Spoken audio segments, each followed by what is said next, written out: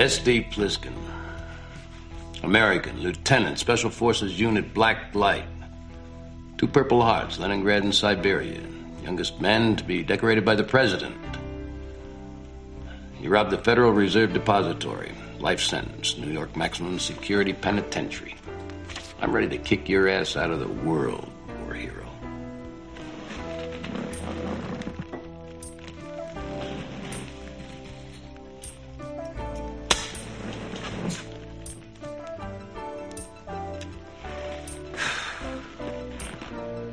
Who are you?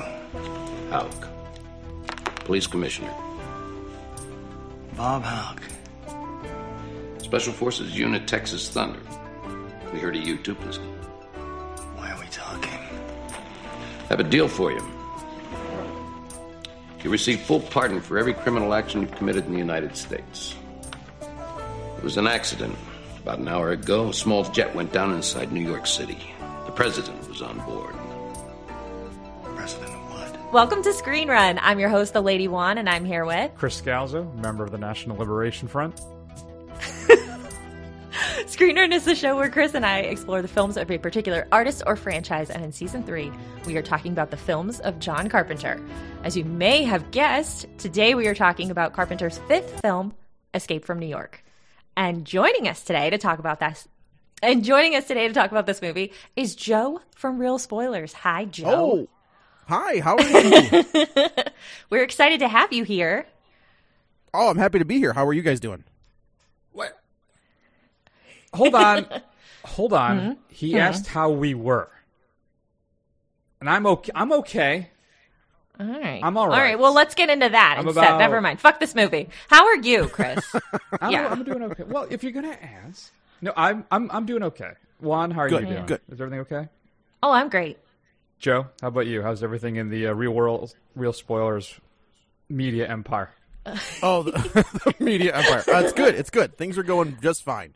Moving right along. Plugging, we'll just keep going and going and going. I break down your show for me. What's the format? What do you guys do? So what we do is we call it like a book club for movies, basically. Without Oprah. So we take whatever the big release of the week will be, and we just break it down. It's 3 of us. We just kind of sit around and it's 3 dudes talking about a movie. It's super simple. Sometimes we do a little conversational off-roading for our regular listeners. That's a Real Spoilers plug. But that's about it, man. Like that's kind of what we do. So the girl in Assault on Precinct 13, they're twins. It's Lindsay Wallace's sister. They're not twins. Oh, they're not twins. They're just sisters. Oh, no, I thought Kim they were and Kyle. twins. Is the thing that you're interested in, is that her sister is in Halloween, or is it that they're both Real Housewives of Beverly Hills? Because that's the thing that's interesting to me. Definitely not the second That's one. why I am interested in Definitely Kim and Kyle not the Richards. second one. They I are don't even- OG Real Housewives of Beverly Hills. They had an I will epic take fight. your word for it. I don't even know what that is. What? No, why would I know what that is? I've never seen that show. Kyle Richards. I mean, I know that. Mm-hmm. Careful, she's going to eject you from the It's show wonderful. now. I don't know. I'm sorry. Yeah. Wait, Yeah. Well, Joe got Kim cut is off. no longer we couldn't finish a regular. the show with him. I'm not sure what happened. Just I will not tolerate housewife slander. Sorry. They're I apologize. wonderful, and Kim in particular was an unhinged housewife. That woman has severe addiction problems, and she put it all on TV. Oh. So, good for her. Yeah. Yep. Good for her. Okay, good. This is my segue. So Joe, I listened to the Real Spoilers episode where you guys talked about Escape from LA. But I would like to know your history on Escape from New York. I'm a kid of the late 80s, early 90s, right? So like peak VHS era. Blockbuster kind of came. We had a couple mom and pops places in my hometown, but then Blockbuster came in and destroyed all of that. And then I ended up working for them for 13 years. So that's super cool. But so when I was a kid, I could go to Star Video, which was the local place at like the top of my block.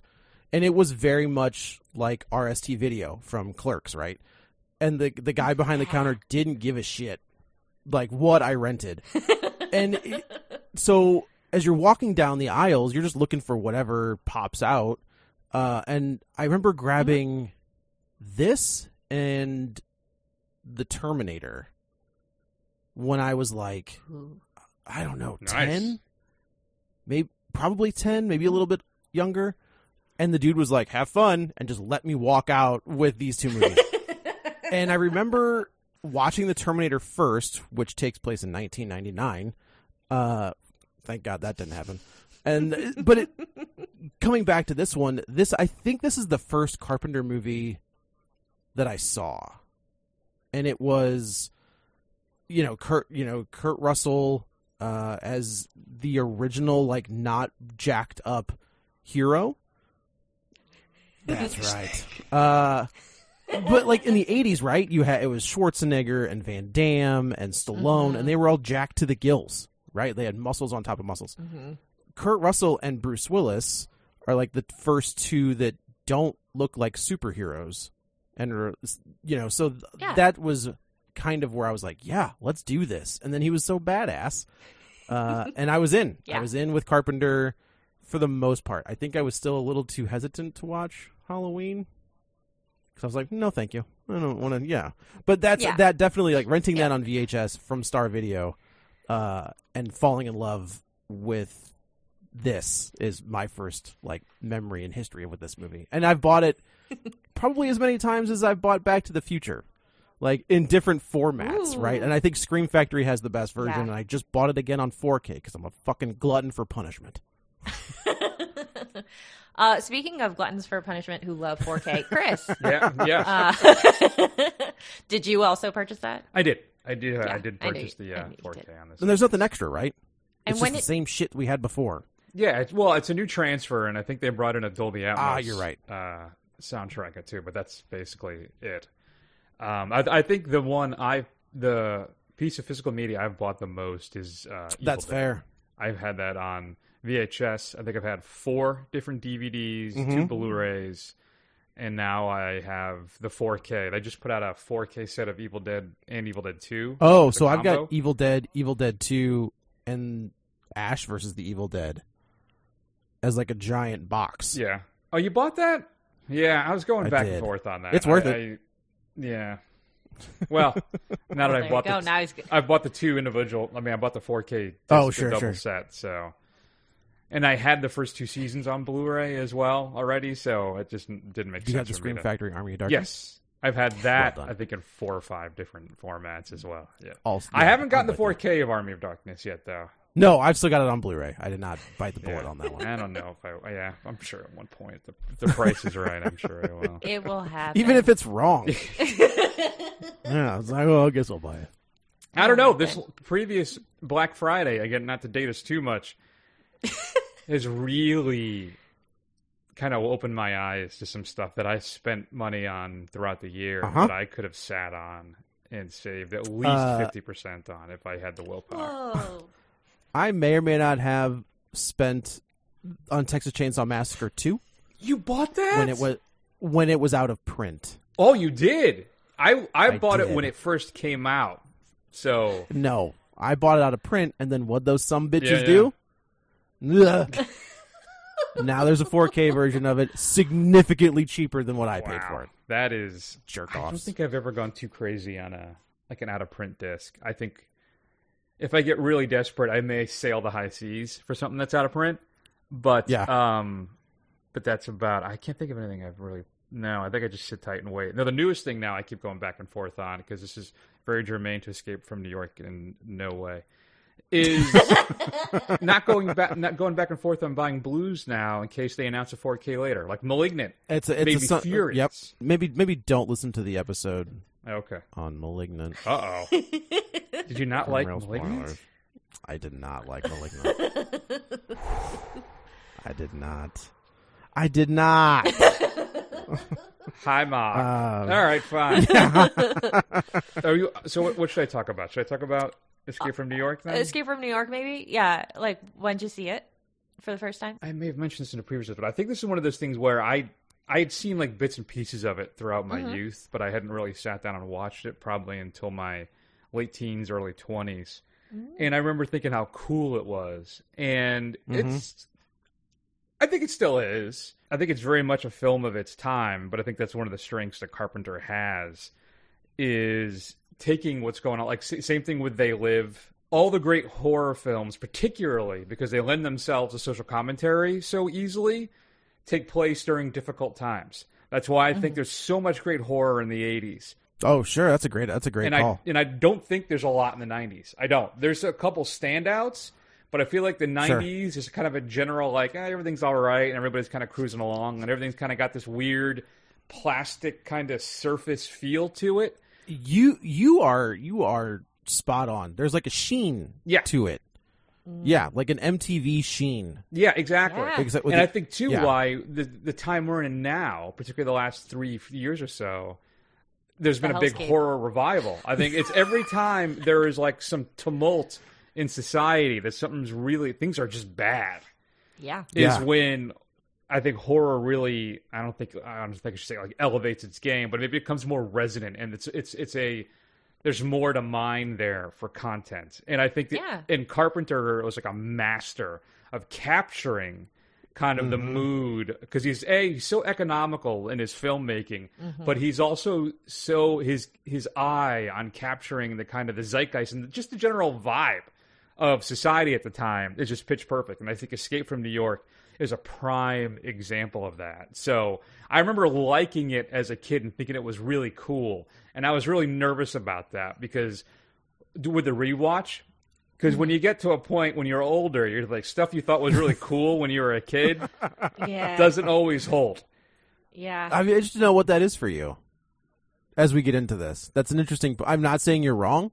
For me, at least, looking at this with 2022 eyes and kind of getting the backstory for Snake and for everybody involved and for where the world is in 1990... What is it? 7? It's like, oh... Once again, Carpenter is ahead of us all by about 30 years where we are in the world today compared to where, he's making up, quote unquote, the future when he's the Simpsons of movie making. Yeah. What about you, boss? What's your experience with the film? So I had not seen it, like properly watched it until doing this. Prepping for this episode. So did you watch it in like bits and pieces, or was I it was just kind of aware of it, and then I distinctly remember a night when my parents were like, "Oh my god, we're going to rent this movie," and they were so stoked about it. Then I don't remember seeing it, and I don't know if it's because they were like, "Get out of the room, this is for grown-ups," or if I just pieced out on my own. I have no recollection of what happened. I just remember my parents being so excited to rent this movie, and then I didn't see it, so I don't know what happened. I don't know. Interesting. Yeah, but I've just been like aware of it. But I'm going to say, so not established on this podcast, but in my past show, I have a feud with J.J. Abrams because I think he's trash. And he doesn't know that we're in a feud, but I know, and I know he may. really. I hope. I can only hope. But I finally heard him say a thing that I agree with, which is that the image of the poster of this movie had been stuck in his head since he saw it, and he was so upset that that's not in the movie. Like that Liberty's head is not in the city. He was like waiting for that, and so that's why he put it into Cloverfield. Okay. Is that right? Okay, yeah. So that's the one thing that I'm okay with J.J. Abrams about. So, did he direct Cloverfield? He produced it? Oh, because I thought it was I think he produced Chris Goddard? Yeah. I think he produced it. Okay. But yeah, so he wanted to see that through because the poster haunted him. Because it's such an iconic image that is not at all in the movie. That's true. So I'm sure Carpenter was like, "No, I can't afford that." Thanks, art department. Yeah. Good sketch, guys. Good sketch. So I hadn't seen it. I just knew that my parents loved it. So that's my personal history with it. So before we hop into discussing the movie itself, I'm just going to run through like a quick little background for everybody listening on how this movie came to be. So we're going movie by movie through Carpenter's career. So we're just coming off of The Fog, which did well, and it was part of a 2-picture deal with Avco. And they're like, all right, John, what do you want to do next?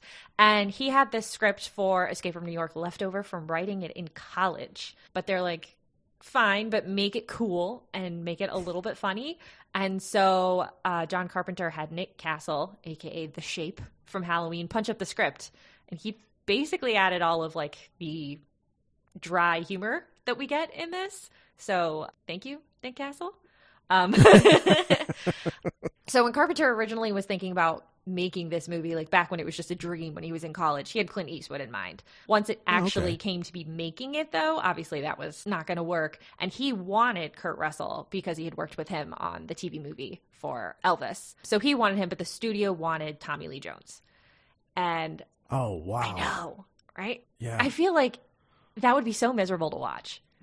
It would be very miserable to watch. It would be watching Snake not want to do it, but like so aggressively angry about where he is. Like, so put upon. Yeah. Lots of sighing and angry looks. Yeah. Lots of sighing. Yeah, right. So once good old Tommy Lee Jones passed, they were able to offer it to Kurt Russell. And he was very excited to work with John Carpenter again.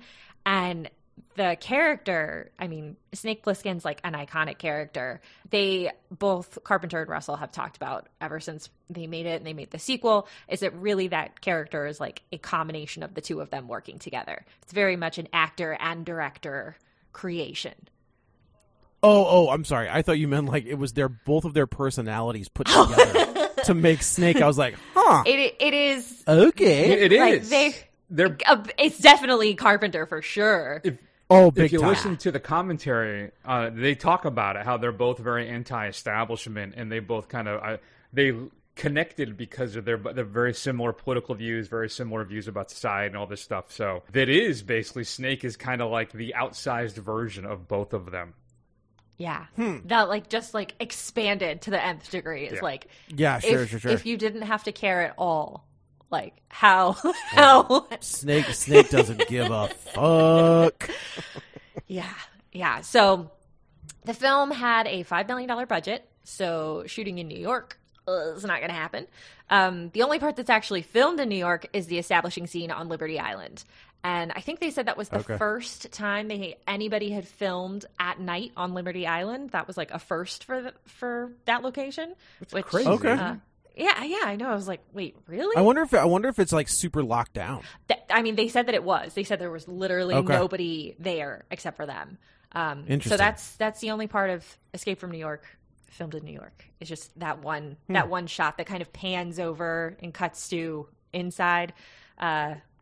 Then obviously we're out of there. But the majority of it was shot in St. Louis because there had been a fire in part of the city, and so those burned out buildings are real. That is a real destroyed city. So I live in St. Louis. Oh, it's East St. Louis. I'm so sorry. No. It's downtown St. Louis. A lot of those filming locations are in my hometown. They are still there. Yeah. Like the Fox Theater is like one of it's still there. It's still bumping and going. They have, it's a beautiful theater. Yeah, so like it was all filmed here. The running gag is that Kurt Russell could be my dad. Oh, that's so cool. My mom was the like front desk manager at the hotel that they were all staying at. Go Mom. So like that's kind of the running gag is that I'd give my dad the guff. I was like, I'm just saying. And he was like, you look just like me. I was like, well, I would have thought more Lee Van Cleef or Ernest Borgnine, but maybe. I mean, those are also options, definitely. Little Donald Pleasance, maybe, I guess, is also in there, sure. But yeah, it's cool since watching. I actually just watched this before we recorded just to refresh myself totally. Looking at all of this stuff, and I was like, well, I know where that is. I know where that bridge is. I know, like, them running. There's a scene when they first go see the brain that is filmed on the civil court. Like, and I am a retired deputy sheriff, so that's where I worked. So, like, as soon as they walked, I didn't even realize it until this rewatch just now. What? And I was like, hey, wait a minute. I worked, like, that was my building. So, like, the columns and all that stuff, the big doors, that's all real. None of that is a set. That's the way that building looks in real time. But, yeah, it was all in my hometown, the whole thing. So and cool. The running gag that we kind of make on Real Spoilers is that they needed a place to look like a bombed out New York, they're like, let's just go to St. Louis. It'll just be like that anyway. And it was in the 80s. Yeah, Joe Alvis, the production designer, they said they basically sent him on a tour of America to find the worst places. They were just like, go find it. Go out there and find what looks like post-apocalyptic New York. And so he was just going from shithole to shithole. And guess what he found? My hometown. But, yeah, what it's pretty cool. But yeah, the Chain of Rocks Bridge is the bridge at the end of the movie that's still in existence. And then Union Station, which is the, I think that they use it as Madison Square Garden in the movie. The fight in the boxing ring, I think. Oh. I think that's right. And that's all Union Station. Oh, that makes sense. And that's still there. Yeah. We have a soccer team. So, that's right across the street. Thank you very much. Yeah. Yeah. So my hometown in this movie, looking cool. like trash. Yeah. But iconic.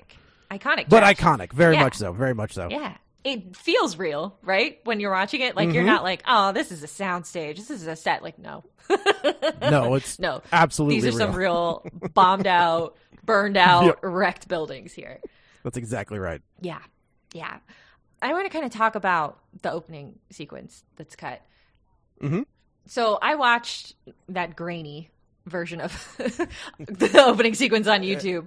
Yes. Boy, does that go on for a while. It's about a 12-minute opening sequence. Yeah. Yeah. Do we agree that it should have been cut? Yes. Because I think there's an interesting moment in there where Snake has an opportunity. So, what if you haven't seen it? It's the bank heist that Lee Van Cleef is telling how Snake got brought to the prison. It's how he gets captured. Yeah. So it's the whole bank heist. There's a moment in that where Snake has the ability to bolt and get away, but he stops and he shows a little bit of humanity and he goes back for his buddy. Yeah, and that's how he gets caught. So if you want Snake to be kind of this unrelenting, uncaring, I don't give a shit about anybody character, which I think is perfect, you can't have him be like emotionally attached to somebody right away. Yeah. So I think taking it out is the best option, and then just having him brought straight to the jail, I think is good. Let's dive right in. Yeah, I agree because it negates his entire turn throughout the film. It ends with him saying, "Call me Pliskin," right? Because he did the right thing, he did everything, and he has those moments in the film that you're right, that it would negate almost that entire beginning where he's the lone wolf, he's the guy you can't trust, he's just going to look out for himself. So you're entirely right. I agree. Yeah. Thanks. I feel like it's the kind of thing that it's an interesting kind of extra piece to his story, but it really wrecks the flow if you start with that. You're absolutely right. I will say, if you ever get the opportunity and you want to dive further into this, go check out the novelization, because there's a lot. I think we find the backstory between Brain and is it Fresno Joe? Fresno, when they mention when Pliskin sees Brain for the first time, they mention another guy. Yes, yeah. They talk about that. There's a whole part of that that's in there. You learn more about Lee Van Cleef's character and maybe he has an ulterior motive to be the commissioner of the World Police. And when we get further into it, you can definitely see that there's something going on with him that they've cut out, that they talk about in the novel. So like there's more there, but I think that they tightened this up right where it needed to be. Yeah, that's one of the things I never really appreciated about movie novelizations, because they tend to be based on the original screenplay. So there's a lot more detail. Like I've been eyeing. There's a copy of The Thing novelization that's supposed to have a lot more good stuff. Luck. Yeah, but it's like $60, $70, $100 on eBay. And I'm like, I may or may not have the Halloween novelization. That is my wife still down there? Like more expensive than I can. So, but I've been thinking about picking up that Thing one for a while. So, but now you're making me want to read the Escape from New York one. It's really good. Yeah, it's interesting to get the backstories on all of these characters that we kind of see but don't see at all. Yeah, I like that. That sounds cool. let me dive in real quick on our returning players, and then we're going to get into the movie itself. So, all right, I'll give you about 3 minutes. Go. I got bullet points, and unless I forgot people, which I trust you will tell me, I can do this. So, as I mentioned, Nick Castle, but he's writing. He's our punch-up guy. We've got Donald Pleasance back again, this time as the president. Tom Atkins is back again. Adrienne Barbeau is back again. Charles Cyphers is back. He plays the Secretary of State. He was Dan O'Bannon in The Fog. Frank Doubleday is back from Assault on Precinct 13. He's nice. One of the terrifying murderers. And then Jamie Lee Curtis, uncredited as the opening narration and the voiceover in the prison when we're first kind of walking through with Snake. So, Chris, who did I forget? Buck Flower, I think you... There it is. Excellent job. That would be it, yeah. I thought Castle was one of the bad guys in the film, too, at some point. Oh, he might be. He probably was. Yeah. What else was he doing? He was hanging around. I don't know if he was one of the Chuds. I'm not sure. God, fantastic pull. Well done with that reference. Outstanding. There is one that you also, that both of you missed. What? Season Hubley, Oh. who is the woman that gets pulled under by the Chuds. She played Priscilla Presley in the Elvis TV movie. See, that's why we didn't do the she- TV stuff. So Yeah. that's, Oh no! That's Yeah, nice. if you watch the alternate opening, the alternate opening sequence, it's like also starring guest appearance Season Hubley, and I was like, well, who the fuck is that?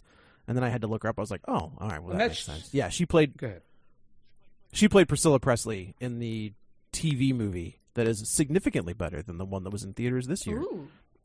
shots fired. I haven't seen it. Hey, And she was married. Is that the one who was married to Russell, too? Yeah. Yes, that was his first Okay. wife. Yeah, and then she gets. No, she's not. Yeah. There's a really funny now we point forget all about her. in the audio commentary when Carpenter and Russell are talking about that. And Russell goes, oh, look, both of our ex-wives are in this together.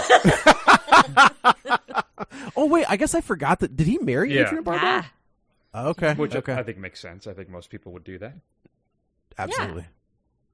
I may or may not have the Swamp Thing DVD that has a certain scene. Yes. Yeah. The European cut. That's right. Adrienne Barboobs. Okay, Chris, What? what's this movie about? What happens in it? Run through that real quick. Oh, there's like a dude, and There's a guy. so the president. How many eyes does he I have? love this, and I wonder if it's in a novelization. You have to tell me about this.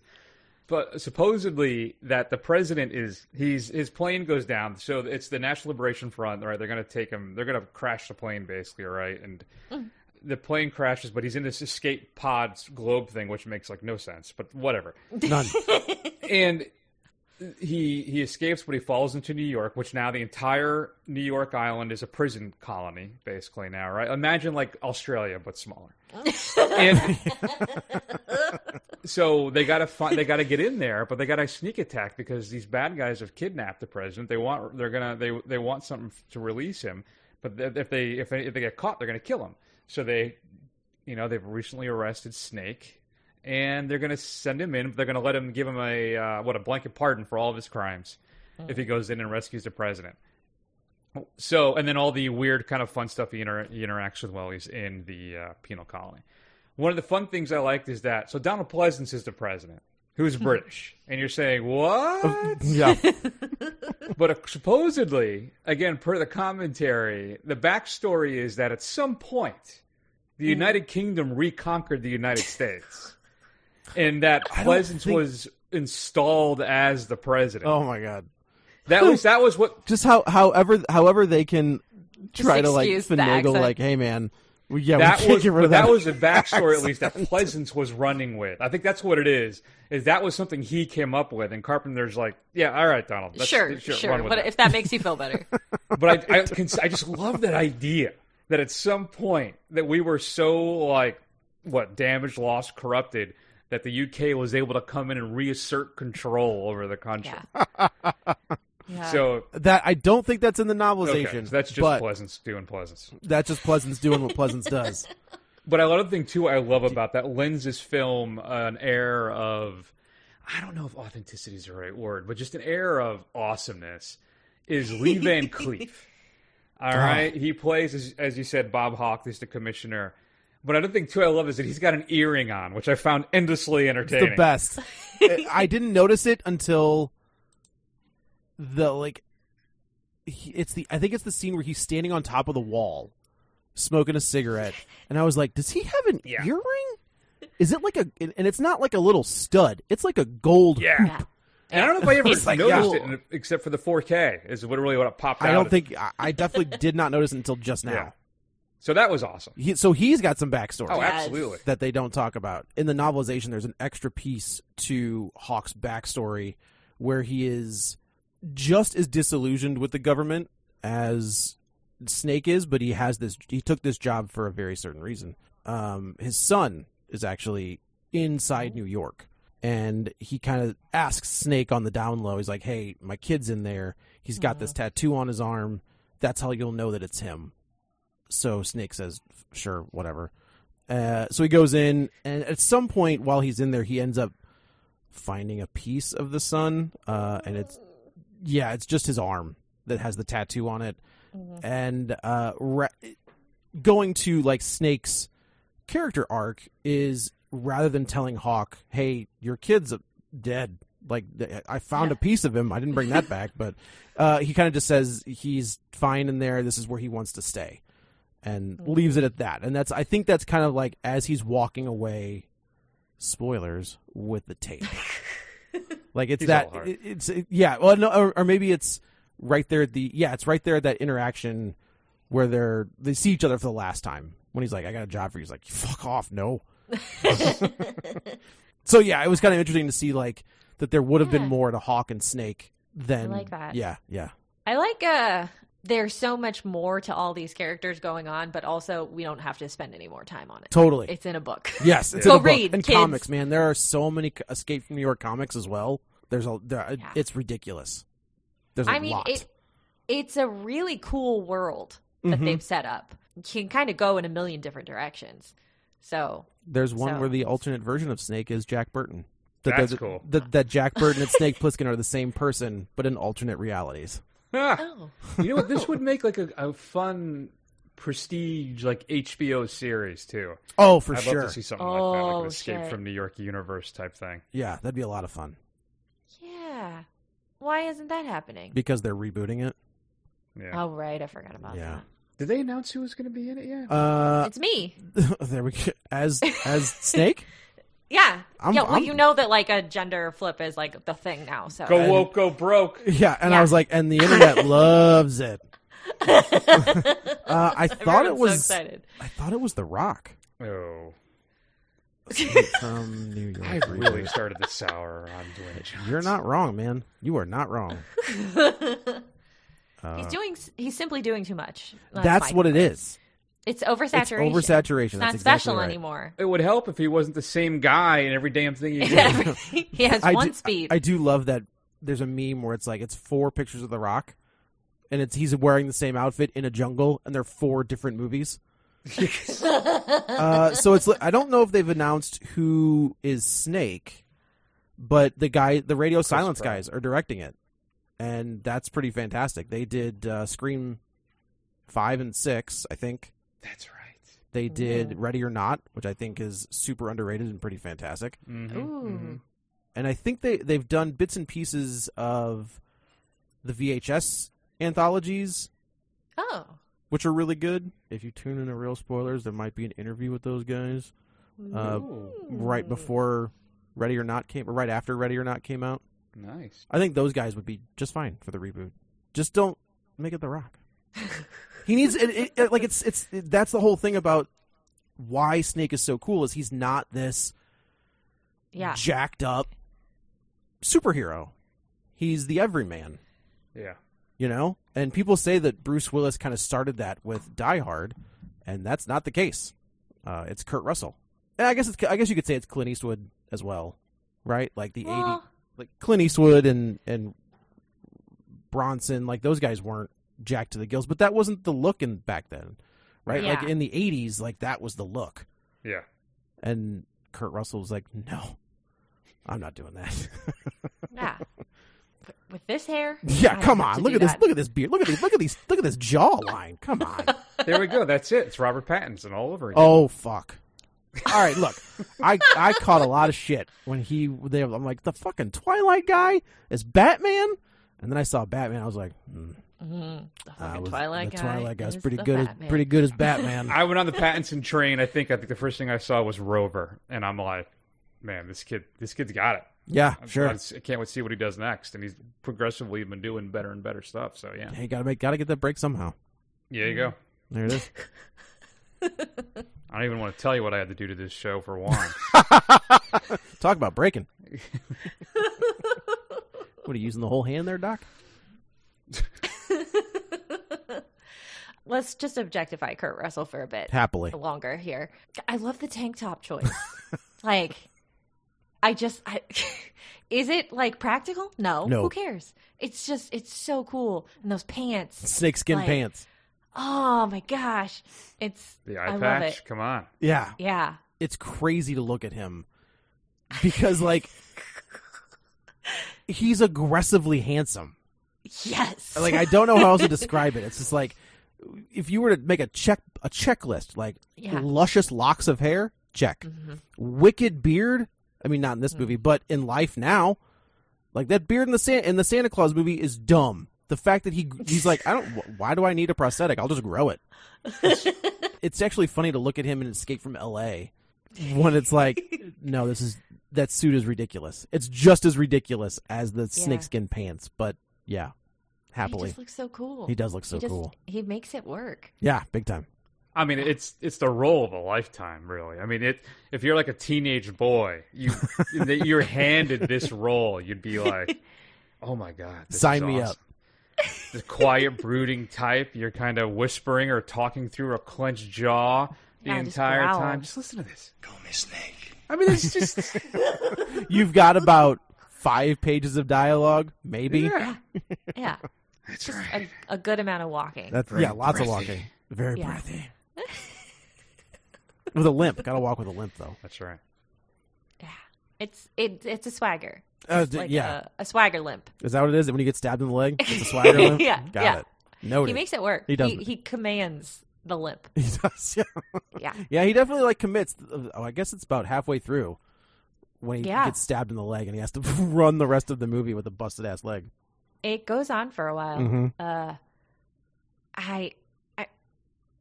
I mean, so the eye patch, that was Kurt Russell's idea. And then he would wear it the whole time, obviously, while he was filming. And then he had to keep taking it off between takes because his depth perception was getting all kind of fucked up. Oh, sure. So I like the idea that, like, he's doing this whole thing. Is he, like, method the whole time, too? It's like, Mr. Russell, would you like a latte? Call me Snake. Is that a yes? What do you want? An Vente or a Grande? What do you want? Okay, so I need to bring us down for a minute so you guys can yell at me because I wanted to love this movie so much because it's my favorite kind of movie because it's a movie that happens in a day. It's my favorite genre is movies that happen in a day. My parents loved it. It's cool. He's so hot. I was just like, yes, I love this. And then it takes him like half an hour to get to New York. It's Escape from New York. He doesn't get there for half an hour. And then I cannot stay engaged with this movie. Oh, wow. I know. I'm so sad. I wanted to love it. And I was just like, find myself like looking around the room at other things because it did not hold my attention. That's so interesting. And maybe it's, so you said you didn't watch this in its entirety until Correct. Just recently, right? Yeah. Yeah. And now I've seen it 3 times. That's on me. Sorry. I'll take the hit for that one. Just the third one. Thank you. Okay, good. And Chris, how long ago do you think you saw this? Like, how old do you think you were? Oh, I'm going to say like 17, 18 maybe. Okay. Like, and I was sat down and watched the whole thing, yeah. And I was like 10 because I had 0 parent supervision. I do think that there is a level of nostalgia that comes along with this, at least for me, right? Sure. So I'm 40. I was a latchkey kid. I could walk wherever and, do whatever. Yeah. So there's a level of like just growing up, grabbing random movies off the shelf that I think attributes to my love of certain movies.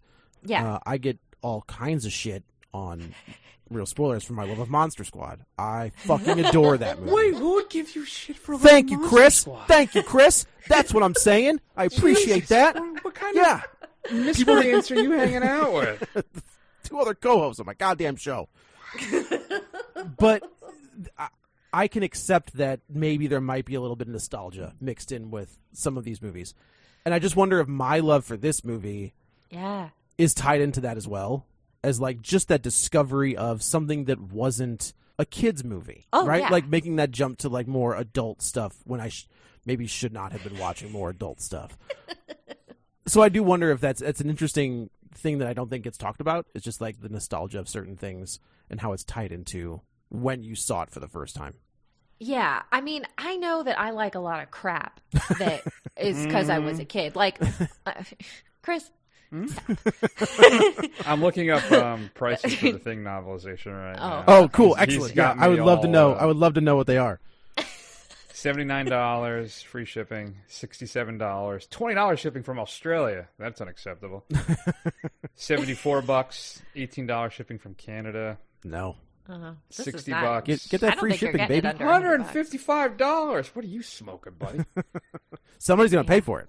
Yeah. Yeah. So No, you're someone saying will. something, Juan? I'm sorry. I'm No, sure it was important. Ooh, $50. Buy it now.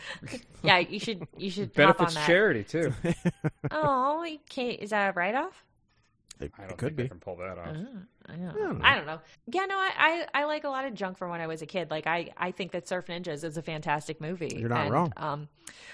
Well, thank you. You're welcome. Then we could just stop there. But yeah, this one though, like it is beloved. Yeah, like, big time. And I asked my dad about it because again, like the only thing I really remembered about it was my parents watching it. And I was like, Dad, I gotta record my podcast about Escape from New York. And he was like, oh, that's one of my favorite movies. And I was like, okay, what do you got? And then he, like 5 minutes later, he texted me back. He said, I heard you were dead is a great repeated line. It New is. York icons, Yeah. Subway, Checker Cab, Trade Center, and of course, fooling the government. And that is my dad's commentary that he had to provide is just how much this represented New York. Now, my parents lived in New York in the early 80s. I love that your parents think this represented New York Oh, they loved it. when it was They filmed in absolutely- St. Louis. They were like, this is so cool. Okay. Like, yeah. So he absolutely is like, it represents New York perfectly. But emphasis on the importance of fooling the government Yes. as part of New York City's Yeah, legacy. John Carpenter to a T. Yeah. Yeah. So that was my dad's contribution. But I did not follow up with like, did I watch it when you rented it? Or did you send me away? Because he probably doesn't remember either. But yeah, people love it. Mhm. People really love it. And I wanted to love it so bad. And instead I was just sort of like, this is a movie that is happening. Oh, dang. I'm so sad. Get off the I'm show. really sad. Chris, you want to yell at me about it? Hold on, I found an offer that has. Jesus Do if I it. buy a Chris. second book, I get like 15% off. Take it. See if you can get Oh my the Halloween I'm novelization, going through here, yeah. Which I Get think- back to that. So, gets into this Samhain thing. oh, does it? I Wait, think the so. novelization of the first film gets I think it really? so. Yeah. I have to go back and reread it, but I think so. All right, I'm right in the middle of both of you. I think that the film Oh. is not as good as its parts. I think that all the stuff about it, the setting, the Yeah. cast, The fucking poster. the film, I mean, all this, Poster's so cool. all of the elements are fantastic. I just feel like there are times where it drags a bit. Yeah. And I don't think the conclusion is that particularly harrowing on the Sure. bridge. I think it's a little anticlimactic. So that's what it is. The nostalgia factor was there for me. I remember really liking it as a kid because conceptually, again, this is a movie I think perfectly made for like teenage boys. It's got everything you're looking for. Yeah. But it's, as a whole, I just don't think it works exceptionally well. I love all the parts of it, but like I said, like Juan, maybe not. I'm not looking around the whole time, but I'm watching. I'm like, I think we could have cut that sequence, and we could have tightened that up a little bit. And then again, the ending, I just don't think it doesn't have the punch that I was kind of hoping for. Do you mean the ending where they're pulling him up, or the ending where he's walking away? Well, that's good. No, I'm talking about when he gets out. I got you. When they're the bridge scene, when they're getting chased by Isaac Hayes. Yes. I mean, that whole sequence for me didn't really... I mean, I think the crash that takes out Adrienne Barbeau is pretty cool. Yeah. But the most of it, though, I'm just kind of like, that's okay. It was okay. And it's not as strong as Snake Plissken as a character. It's not as strong as having New York City be a penal colony. Sure. It's not as... I mean, there's just all the bits and pieces and the parts of it are great, but it's one of the things. It's not as... The sum isn't as good as the parts, basically. It's kind of how I feel. Hear you know what thing in issue 2 I think I have with it? We do a little thing, and I'll do this right now, Juan, is the score corner, where I talk about all the score. Because I'm a big movie score guy, and I can appreciate Carpenter is right up there for me. Now, Bernard Herrmann's probably I go back and forth with Morricone and Herrmann, and probably Morricone is my favorite. But Carpenter, being an 80s kid and loving just synth music in general, is something I just love. And I have never been a big fan of this score. Oh, no. I think it's much like last time's The Fog, which was a score I didn't really care for until I revisited the film, and I absolutely fell in love with it. Sure. This one, it's again mostly all atmosphere, but I feel the score is so subdued that it never really... It sets the mood for the collapsed society that is New York City. But when it comes to forwarding the action and motivating and getting me excited, it doesn't really do that. For some reason, it feels somewhat muted, the score in this film. So it's like if I had to give it a score of like between like an A and an F, I'd probably give it like a B-. While The Fog would be like an A. So, and The Thing, well, he didn't do the more. What'd you give Halloween? But Halloween, I didn't give it a score like that, but I would probably give Halloween... The theme, for me, is tired, because I've heard it so many goddamn times. Is that its fault, though? No, it's not. But the other music cues throughout it are exceptional. So I'd probably give Halloween like an A as well. Okay. But it's, for this one, I was just kind of like, okay. Like, when it comes to his scores, I probably listen to this one the least of all the major films. Yeah, sure. You're a huge fan of John Carpenter's Vampires theme. Well, I don't know if I would consider I have that no a idea. major. I have no clue if there's one for that. I was thinking of the last theatrical one that he may have made. Yeah, so I don't know. But it's... Yeah, so I wonder if that played into it for me as well, as again, not a whole coming together as much as I would have hoped. It's my ringtone. Is it really? Yeah. So your phone does this? It does. Yeah. Oh, interesting. This is... So Halloween is my favorite. Okay. That's a big... I love that theme. But the main Escape from New York theme, I love it. Like it's Maybe there's give it another shot. There's just something. It's very 80s. It's very synth. But there is something like, I'm a huge wrestling fan, right? Like it's okay, and it works for Snake. Like if he was a wrestler and that song hits and he walks out, you're like, okay, I can see this all working together. Yeah, that makes sense. So like I do think that it's funny, the Escape from LA theme, which is basically the same one, but they make it like 90s. I also kind of love, because are you guys going to cover that movie? Oh yeah, we will. Okay, we will. Okay. It's going to take a while though. You can say whatever you want to say. Okay, good. So yeah, that movie gets shit on all the time. Yeah, because people don't realize what it is. Mm-hmm. They expect it to be a sequel to Escape from New York, but it is Carpenter making fun of 90s action sequels. Go back and rewatch that. Yeah. Okay. As a set and think of it as a satire about where action movies were in the 90s and just the idea of like sequelizing them and making them more commercial. And I think you'll have a different opinion of that movie.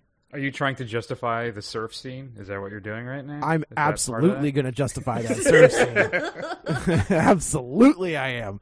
I'm going to justify Bruce Campbell in pounds of makeup. Yeah. But no, I like if you go back and rewatch that, look at it as don't look at it as a Escape from New York sequel. Look at it as a satire on 90s Hollywood.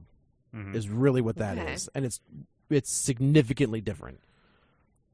But nice. Also, the 90s version of the Escape from LA theme is pretty dope. But yeah, I think this is my I think it's my second favorite Carpenter score. Okay. I think for me, yeah.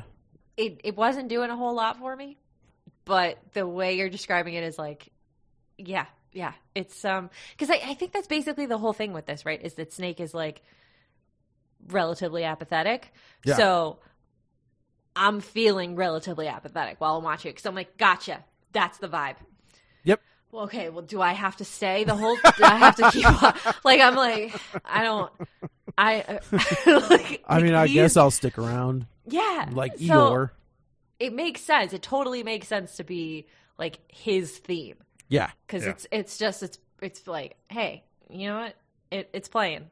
Listen, don't. I don't care. But yeah, I get it.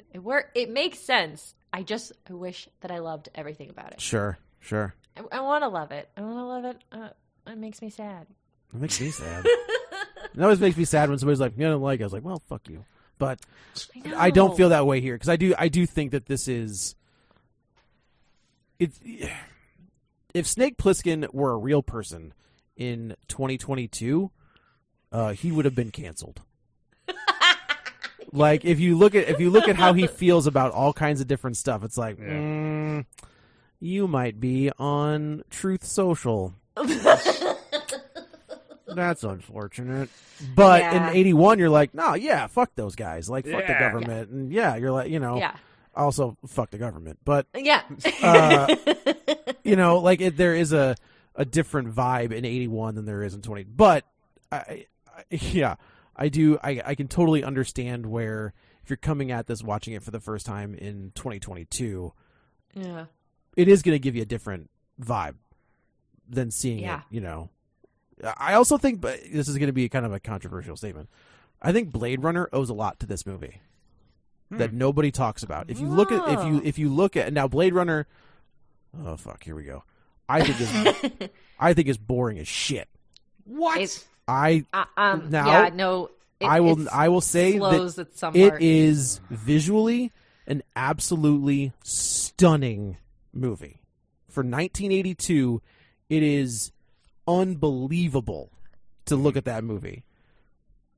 That's what I'll say. I think if you look at like the matte, the opening sequence in this when the helicopter's flying over, like the matte painting kind of, the really crude like computer graphics of the outlines of New York, like that's on a computer screen. I think a lot of that, and if you look at Blade Runner, there's a lot of that in Blade Runner. Now, Ridley Scott turned it up to 11, but I think you can see like the bones of the DNA of Blade Runner in Escape from New York as well.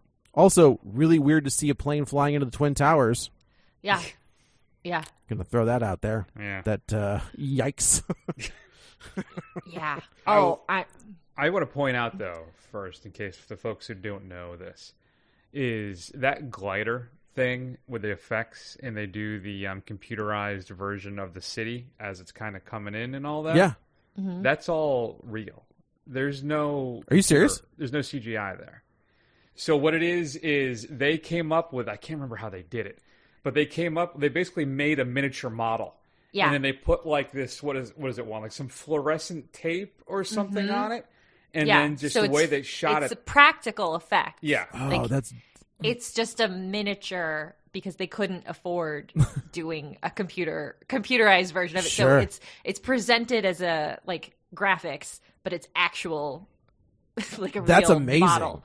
Yeah. That's the thing about Carpenter that I think people kind of tend to forget is like he had to create all kinds of stuff, right? Like there's the dolly shot in Halloween. There's the walking around the house with the hand cam, or even like you just described. Like there's all kinds of bits and pieces that he and Dean Cundey. You cannot talk about this without talking about Absolutely. Dean Cundey. That they created that is now just commonplace in film. That I think is pretty impressive for both of those guys in 78 and all the way up to what year's The Thing, 82? Yeah. I mean, and that movie is the greatest year in cinema history. Unbelievable. Unbelievable. Yeah. I mean, there's a lot of really impressive like economical things that he's done in the movies that we've talked about so far through his career. I have to mention, because I read the trivia on it, the buildings in the background, those matte paintings, James Cameron did that. Shut the fuck up. Yeah. I didn't know that. Man. Yeah. Jimmy Cameron.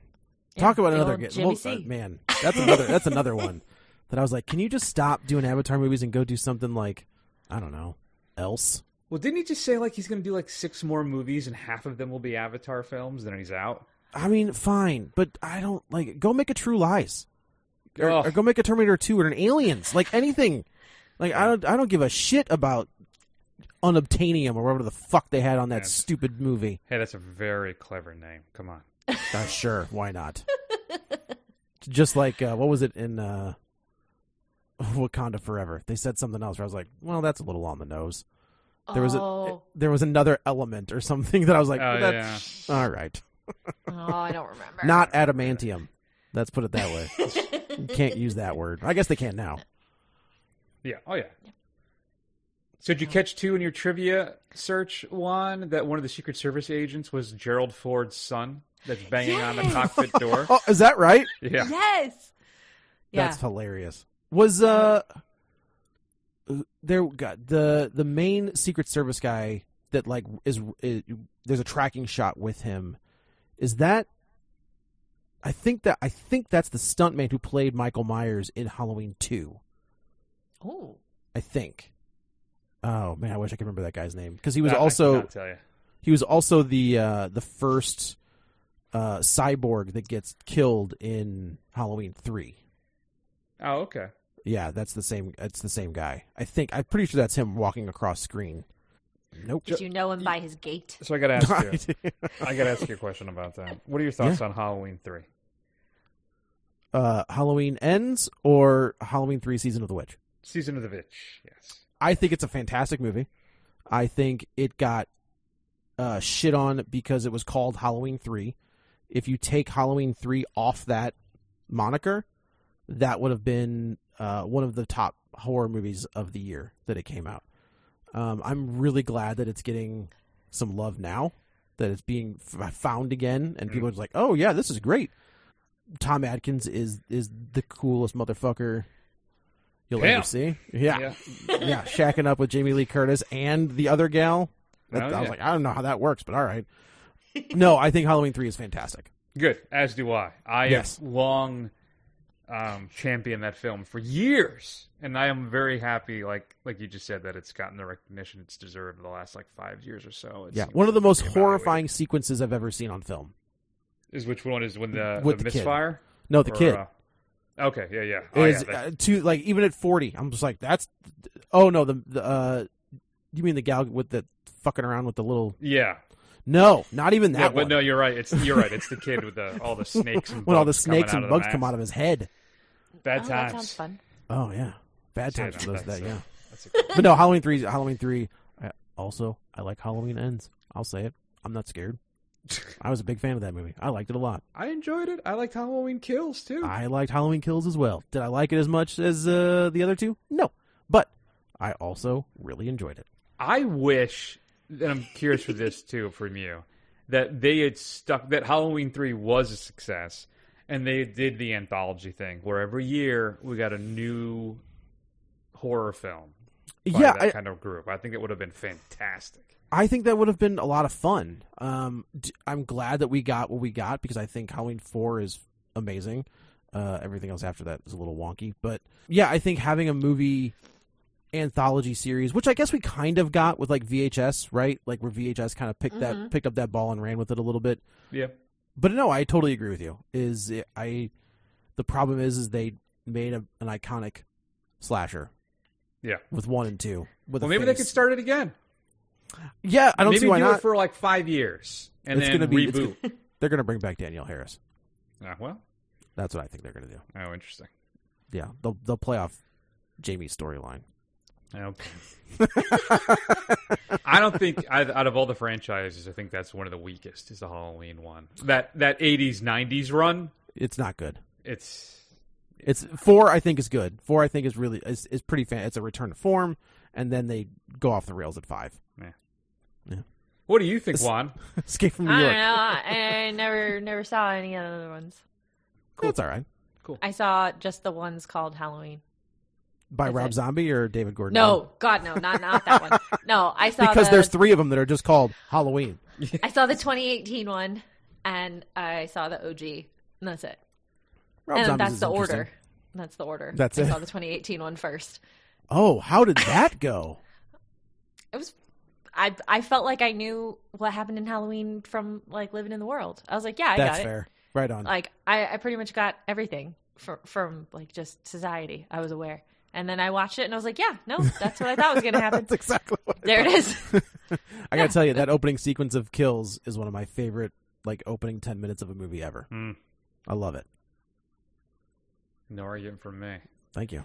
Was this be the first... I feel like when I was watching this, I felt like this is the first appearance of the Carpenter font that we see in a bunch of films going forward. At least it stuck out to me. Where... Yeah, Halloween definitely has its own font. You don't think it looks like that in Assault from Precinct 13? Or do you think it's pretty generic? I don't know. You know what I should do? I probably shouldn't even have brought it up. What I should have done is look at the titles. The title sequences or whatever from each one of them. You can edit it out if you turn out to be. Yeah, it just really stuck out to me. Like, oh yeah, that's the Carpenter font. And it's the first time that stuck out to me that's the one I've seen over and over again. I did notice it too. Because I love me some fonts. And I don't remember seeing it before, but it might have just not been on the title. It might have been in the closing credits. Yeah, maybe. Oh, okay. Ghosts of Mars has its own font, I think, and Vampires does. On a different podcast, I did about a 3.5-hour episode on John Carpenter's 90s output. So that was something. Oof. But there's one gem in there. There's one. And that's about it. This is going to be a long season, Chris. Oh, yeah. That I will tell you, that 90s, I wish you the best. Because it is. Oh, boy. Are you guys going to do The Ward? Yeah. It's Holy release, shit. Right? Limited? Yeah. Yeah. Oh, maybe. Yeah. I think I did. I just bought the Blu-ray for like $2-3 because I had never seen it. So it's something. Yeah. It's on the list. Yeah. But this is now what Screen Run tradition is. We start off with like a whole lot of enthusiasm and what is recognized as like critically good stuff. Yeah. And then descend into madness. Yeah. That's what we do. I think that's a prereq for how we select our seasons. At least with this one, I think Carpenter's output from I'll give you Dark Star because I feel like Dark Star kind of gets a pass because it's this weird student film and it's got like this crazy pedigree of creation, like creators with Dan O'Bannon and Carpenter. It's like, what is happening? Yeah. But Carpenter's output from 78 to like, I guess it's 80, 85. I think that's right. Is untouchable. Mm-hmm. It is like it's hit after maybe not hit, but it's classic after classic after classic after it's pretty unbelievable to see that run and try to compare it to other directors.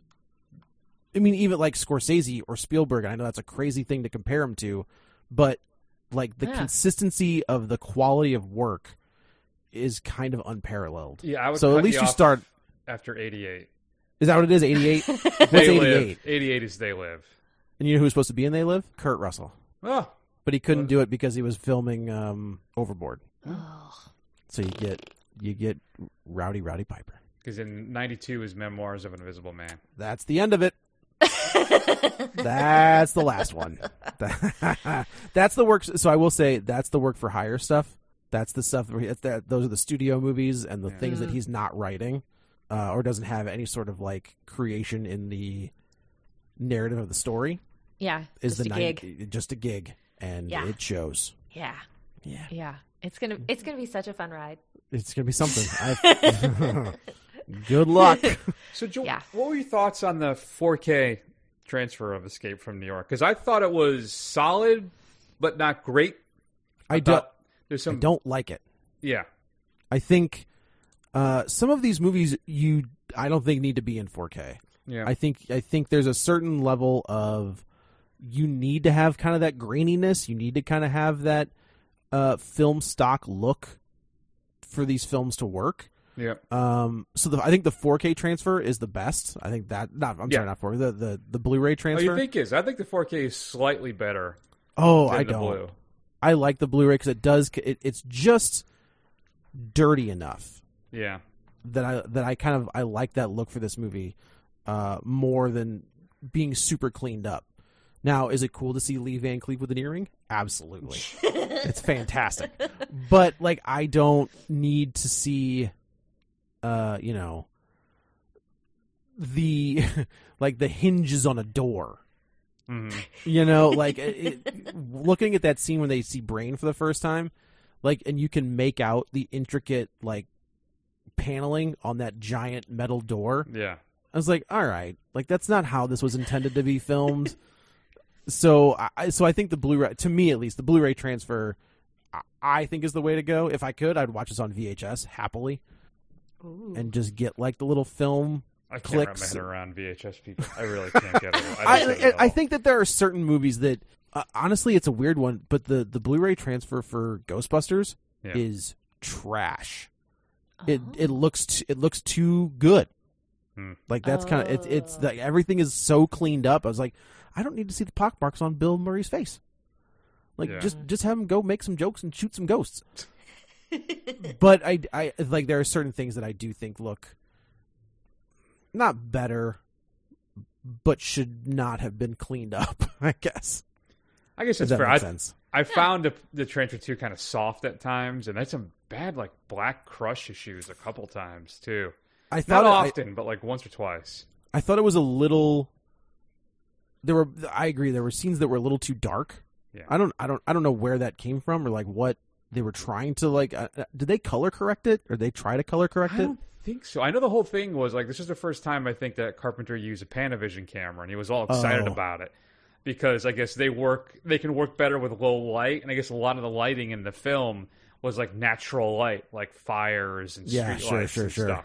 And that Panavision camera is supposed to work great with that because I think it captures the light better. Yeah. But it's but I think the problem is that the film is also so dark. Yes. That you can run into some issues like that. There was a weird time jump in this movie, when Snake gets captured and he's laying on that table.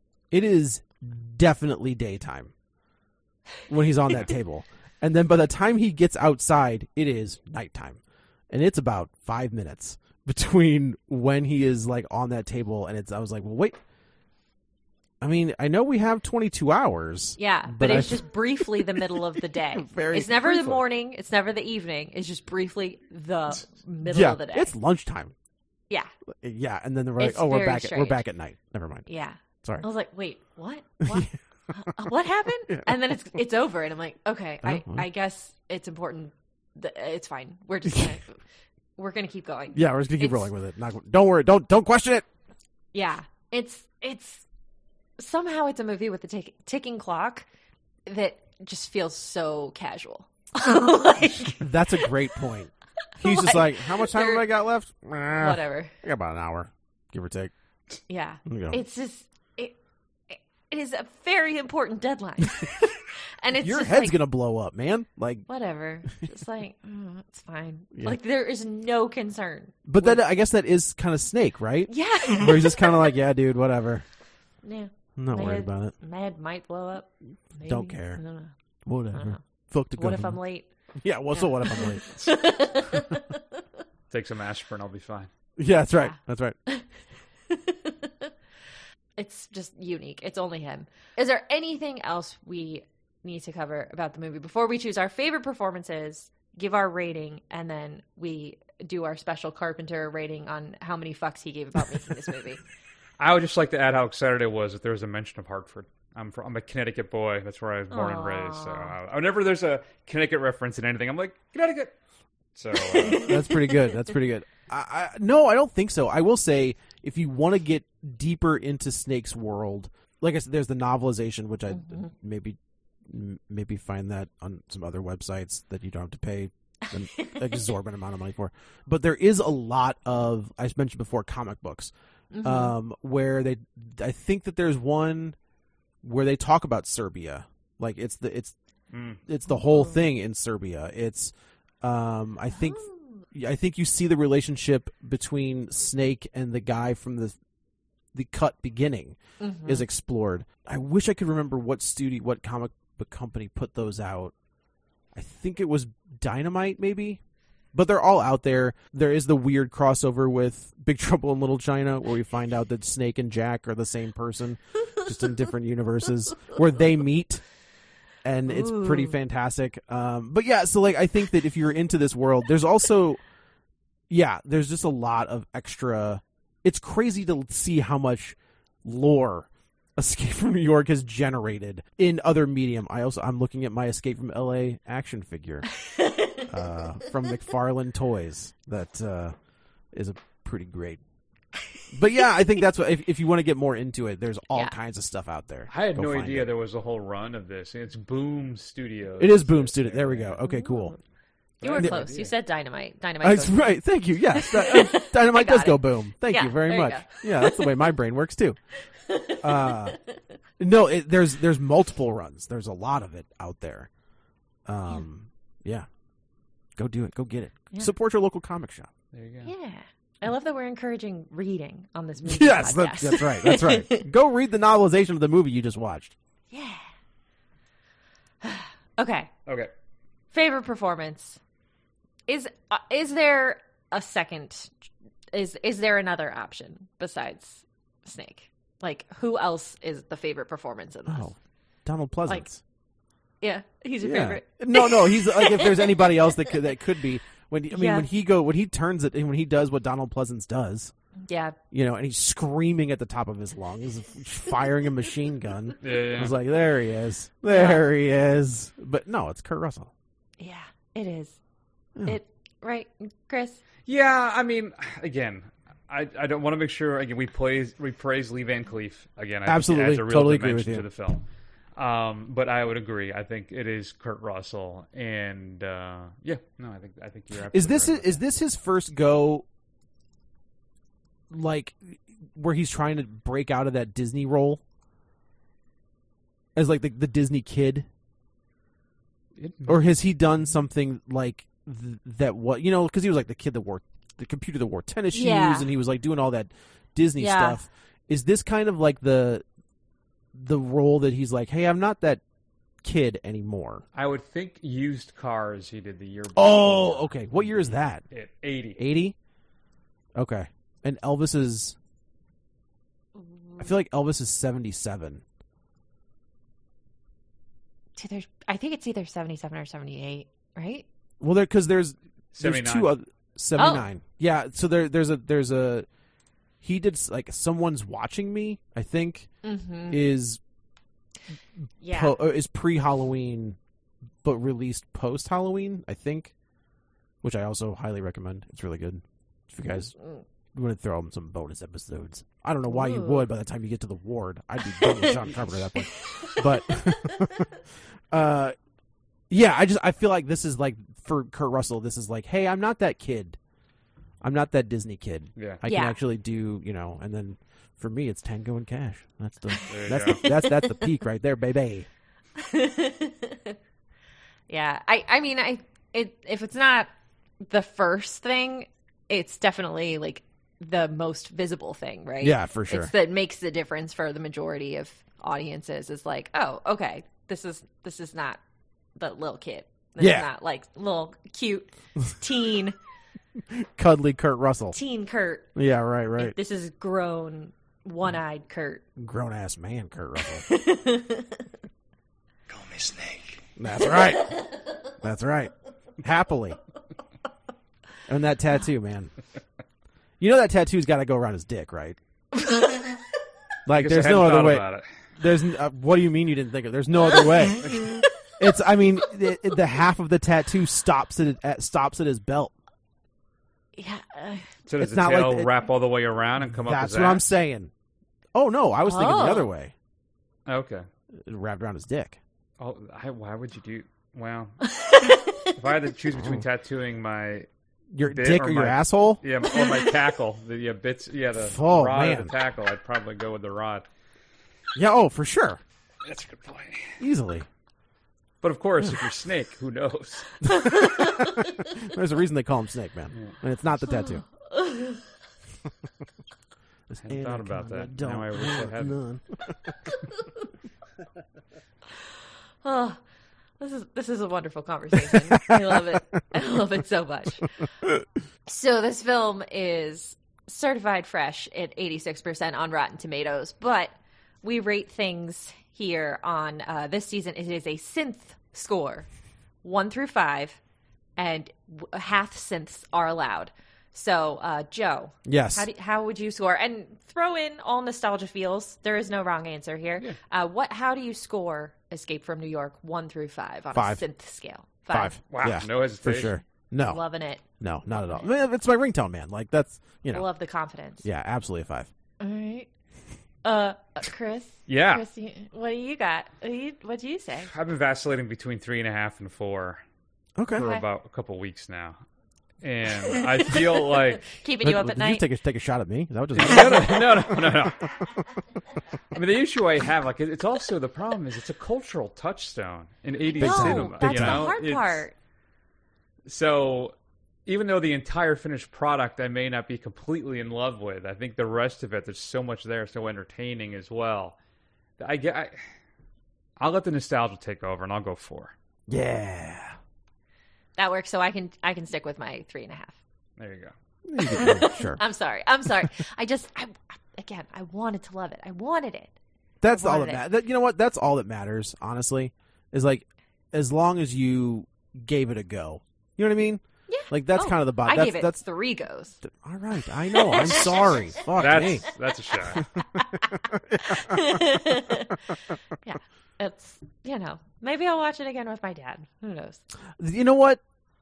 I think that would be a lot of fun. Just to see how it feels. Yeah, for sure. That's a good idea. Yeah. I'm going to. All right. I'm doing it. And when they go see Brain, you lean over Dad, go, what do you think of Adrienne Barbeau here, huh? Yeah. look at him. Look at that dress. Or lack thereof. Pretty hot. Right there, pretty hot. I don't want to creep on. So wait. With my what's the? This is totally off topic, but what's the? So when were Carpenter and Deborah Hill together? Briefly. Is it Were they together on Halloween? I think so. Right? Okay. Chris? I just wonder how awkward that is. Where you're just like, oh, that's the girl you're dating now. Yeah. Like as his producing partner. So they met because he met Barbeau on Someone's Watching Me, right? And they got married like less than a year later. Yeah, that sounds because they're married on The Fog, right? Yes. Yeah. So I love that movie. I think it was briefly before that. Okay. Yeah. I'm just trying to think of like how awkward that would be. Like if it's just like a little like a fling with him and Deborah, I was like, okay, that's different. But if it's like a legit relationship and they're like, by the way, here's my new wife and here's her boobs constantly. Yeah, I don't know. I don't know anything about their like the ins and outs of their relationship, but to me it kind of feels like the vibe I get from watching them talk about each other and like documentaries and different interviews is like that they're just kind of like, yeah, that like it seems like that was like a non-factor. Gotcha. Just like I gotcha. Like it was probably one of those that was just like, well, we were here and then we realized there are other people. We're just sort of like, I mean, that happens, right? You get in the trenches with somebody that other people are out there. Yeah, right. Yeah, you get in the trenches with somebody for yeah. You know, and sometimes things happen, and then Yeah. you're out of the trenches. You're like, I don't really like. Why did I do that? Yeah, oh, crap. Now you're living here. Get out. Yeah. So, according to the interwebs, they were together from 1976 to 1979. Okay, Like, were there breaks in there though? that's Hollywood. What does the man. internet say about that? Yeah, I don't know. Okay, I mean that would make sense though, right? Like that's. But Yeah. wait, but it complicates things because he met Barbeau in 78, don't forget, and married that's- her in 79. This is what I was saying. Yeah. Is that I thought that there's a little bit of overlap, that where there shouldn't be overlap. Now, of course, it's Right. the internet. It's this website called whodatedwho.com, so who knows? Totally reliable. Totally reliable. She met him, and according to Reddit, they met in 75, and she moved in with him and worked on the script for Assault on Precinct 13 Okay. on Pregon. And she passed away, yeah? Yeah. Yeah. Yeah. Unfortunately. Yeah. Okay. But there is a weird overlap. That's that. Yeah. Yeah. You know, Hey, it's It Adrian happens. Barbeau. It happens. what are you yeah. going to do? It's Adrian Barbeau. That's true. Okay. Our last little rating here to do is, as you alluded to, later in Carpenter's career, there are some gig movies. But right now, we're still running strong. So we are going to be rating all of these movies through the season on a scale of 0 to 10. On how many fucks did John Carpenter give about the movie that we're discussing? So, I'm gonna start with myself here because I'm still talking and I can't stop. Do it. I think full 10. I think he had this idea in college. He finally got to make it happen. It's the guy who he wanted. He had to wait for like Tommy Lee Jones to pass and not make it what the studio wanted, and he got his friend to punch it up. And I think full fucks all the way. 10. That's what I think. Jim. I would agree. I think it's a full 10. There's you're exactly right. This is a passion project. He got to work with a guy that he wanted that became like kind of his muse for a long time. Yeah. Yeah, he would. And it's actually when you listen to the audio commentary, there's on the Scream Factory they've redone maybe it was for like a 1999 release, but there's a commentary track with Carpenter and Kurt Russell together, and you can hear it. You can hear the friendship and the camaraderie between those two. Aww. So yeah, I think that them working together allowed Carpenter to give all the fucks, and it shows, right? Like like I said, when you hear them together, you're like, oh, okay, they're buddies, and it sounds like they're still buddies. Which I like to think so. Give me a Snake Plissken escape from, I don't give a shit, St. Louis at this point, of Old Man Snake. It's more likely Florida, but yes. That's exactly right. Yeah. Yes, no, they have officially it. seceded from the Union. And Snake has to go in and stop COVID. I don't know. Or convince people in Florida that COVID is real. Sorry, I may have just alienated your entire Floridian audience. It's oh no. Try living here. Yeah, it's boy. They did though. Wasn't there like a Luc Besson movie that got sued? Lockout with Guy Pearce. Oh yeah, because it was straight up Escape from New York. Yeah, and Carpenter sued and won. Yeah. Yeah, that's a bad movie.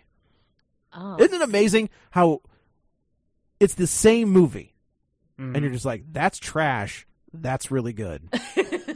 Like that's all it takes. All it takes is one little switch, and it's terrible or really good. Yeah, it's like fine tuning. Like, that's exactly it. Or turn the knob the wrong way. The right person in the right place at the right time. Mm-hmm. Yeah. Yeah. Chris, how many Fs? Because you don't like my potty mouth. Yeah, I know. Full 10? I agree with the consensus of the group. I think it is a 10 as well. But when I watch this is what I think about. So watching a lot of behind-the-scenes feature stuff on some of the films we've done so far, and Dan O'Bannon's widow says that, she doesn't name anything, but she says there's a few things that Carpenter and Dan worked on together, had ideas on in college together. Yeah. Oh, is this it? And that's all I'm going to say. She never says what, but my gut is that Escape from New York is one of them. Oh. I don't know why. I just feel like this is one of the ones that the two of them kind of may have hatched together in college that he Kick ended some up running ideas with. around. Yeah. Dang, that would. Well, I mean, yeah. I have nothing to back that up, but still. I like the hypothesis. I feel like that's like Kanye saying he came up with the idea for Django. That's right. What? No offense to Dan O'Bannon. Like, that dude's a genius, but still. Yeah. Yeah. I'm trying to think of, like, what weird strangeness would... bizarre ideas did he have that would have gone into this? Since the world is so, like, vast, realistically. Mm-hmm. It does kind of have... Like, if you look at it, it does kind of... Then again, I think a lot of movies from the 80s kind of all had that look. There is a look to this that does kind of look like Alien. But I think that could just be in the way that it's filmed. I think it's just a lot of dark, dirty places. Yes. That's it. Collapse society, The impact of Reaganomics, all that stuff is... The government overreach and the world police force and all that. I think that is kind of right up both of their alleys. Mm-hmm. Yeah. Yeah, there you go. Yeah. Ooh. Now I'm going to be watching, like, the rest of these movies with, like, was this the one that they had? Like, was this the idea? I could see They Live being kind of in that world, too, for sure. Ooh. That Consume and, the longest fight scene ever recorded on film. God, I love that thing so much. Yeah, you do. You dirty mother. You're going to put on these glasses. That ending is... Oh, man, that ending kicked my ass. It's great. Yeah. Yes. I'll let you guys will get into it. We will. We have a long journey ahead of us. I look forward to hearing it. Yes. It's going to be fun. Speaking of hearing things, segue. Wow. Where do people hear you? That was really... I'm not even going to lie. That was really good. That was quite impressive. As we've said, I am one of the co-hosts, the three co-hosts, Kevin, Tom, and myself, doing the Real Spoilers podcast. That's real with 2 E's, like a movie reel. So you can find us kind of anywhere. iTunes, Spotify, apparently now Amazon, which is a whole other thing. Anywhere you can find a podcast, you can find us. Like we said, it's basically we're going to take the big movie of the week and break it down. During COVID, if you get kind of into it during COVID, we had to figure something out. So there's a lot of like misbegotten sequels or sequels to movies you didn't know existed. Like, what did we do? A Christmas Story 2. We did one of those. We did the sequel to the Maltese Falcon, the Sting 2, things like that. It was very weird. The sequel to Rosemary's Baby that I had to watch on YouTube because there was no other way to watch it. So that's what we do over there. You can also find us on Facebook. We have a main page, but if you search out the League of Show Sharers, that's our group, and that's actually there's a lot more conversation going on in there. So feel free to check that out as well. And you can follow us on the Twitter. That's all at Real Spoilers. It's all there. Awesome. Yeah. We have a Patreon too, if that matters. Nobody really... We think people are subscribing to it. We're doing episodes for it. Me and my buddy Matt from the Matt Basler podcast, we just wrapped up the Evil Dead series. So we did a whole little run on Evil Dead. So from Evil Dead 1 all the way to Ash versus the Evil Dead. And I think Matt and I disagree on Halloween Ends. And I think we're getting into it tomorrow. So that should be up. Yeah, that'll be up there as well. Yeah. Good luck. Yes. Nice. Thank you very much. That's a shitload of content, Joe. Yeah, we've been doing it for a long time. Yeah. Damn. Thanks. Yeah. Well, thank you so much for being here with us. I Thank you love for it. talking about of course so many Carpenter movies. Happily. We can never just stick to one in our episodes. Like we sidebar into so many things. Yeah. So thank you. Thank you for going on this journey with us. Happily. So everyone go listen to Real Spoilers. Give Screen Run a rating and review on Spotify or Apple Podcasts. You can follow us on Twitter at Screen Run. Chris is at CG Scalzo. I am at The Lady One. And that's it. we're going to be back again for our next episode. Chris, what are we going to talk about next one? We are taking a quantum leap in quality, I think. John Carpenter's masterpiece. My favorite horror film of all time. You're obsessed. We'll be talking about The Thing. With my co-host on my other show, Matt, will be joining us. So that'll be what a dope fun. Movie. Yeah. It's going to be fun. It's going to be fun. Is it Rob Bottin? Is that who did the makeup in there? Yep. Yeah. That's one of the movies I've probably seen the most in my life. That's legit. Yeah. I watch it at least once a year. Easily. Since like the late 80s, probably. So that movie scared the shit out of me. I'm not gonna yeah. lie. Yeah, that dog, I was like, I'm done. Thanks. Chris, I'm not even going to prepare at all. You can just run that one. Okay. Does that sound good to you? That's sure. You've seen this. The Thing is one of the ones you've seen, correct? Yes. Okay. I made that one happen prior to this. Okay. I did. There's like five Carpenter movies I think I had seen before we started. Have you seen the prequel sequel? Oh, fuck off. I don't even know what that means. They did a sequel, but they made a prequel, like, what, 8 years ago? 5, 6 years ago? Yeah, with Mary Elizabeth Winstead and... I heard... Joel Edgerton? I did hear Joel about Edgerton, that. yeah. Yeah, no, I've never seen that. Don't. I think it's promising, but the problem is, for some reason, like at the last minute, they decided to go with CGI effects instead of the practical effects that they had actually designed. And it dumb. suffers. Yeah, it's real. It's real dumb. It's real bad. Nobody should do that. No, and it especially that's like the thing. It's the whole like it's the whole thing. Like, that's the thing. Yeah. But that's not what I meant. But it is true. Yeah, it is the thing. Like, yeah, I know you're absolutely right. Swing and a miss. Yeah, there's stuff in there to enjoy. I would say maybe check it out, but just maybe I need to rewatch it. I remember seeing it in theaters and being like, no, fuck this. Yeah, but I guess the nostalgia bust, right? Like where it's like, oh god, like why are we doing this? But maybe I'll give it another chance. Yeah. The problem is it just becomes frustrating because it's there, or the idea is there, right? It's something. Oh, I'd like to have seen what had happened at the other frustrating facility, part. But then, yeah, that's the most frustrating part. Sometimes it's best not to know. Right. All right, bring us home, Juan. I already did. All right. I already ended the show. All right. Well, thanks everybody for listening. Thanks again, Joe. Absolutely, man. I was happy to do it. That was good stuff. Thank you. Absolutely. All right, everybody, take care of yourselves. I love you very much. We'll see you soon. Bye. Bye.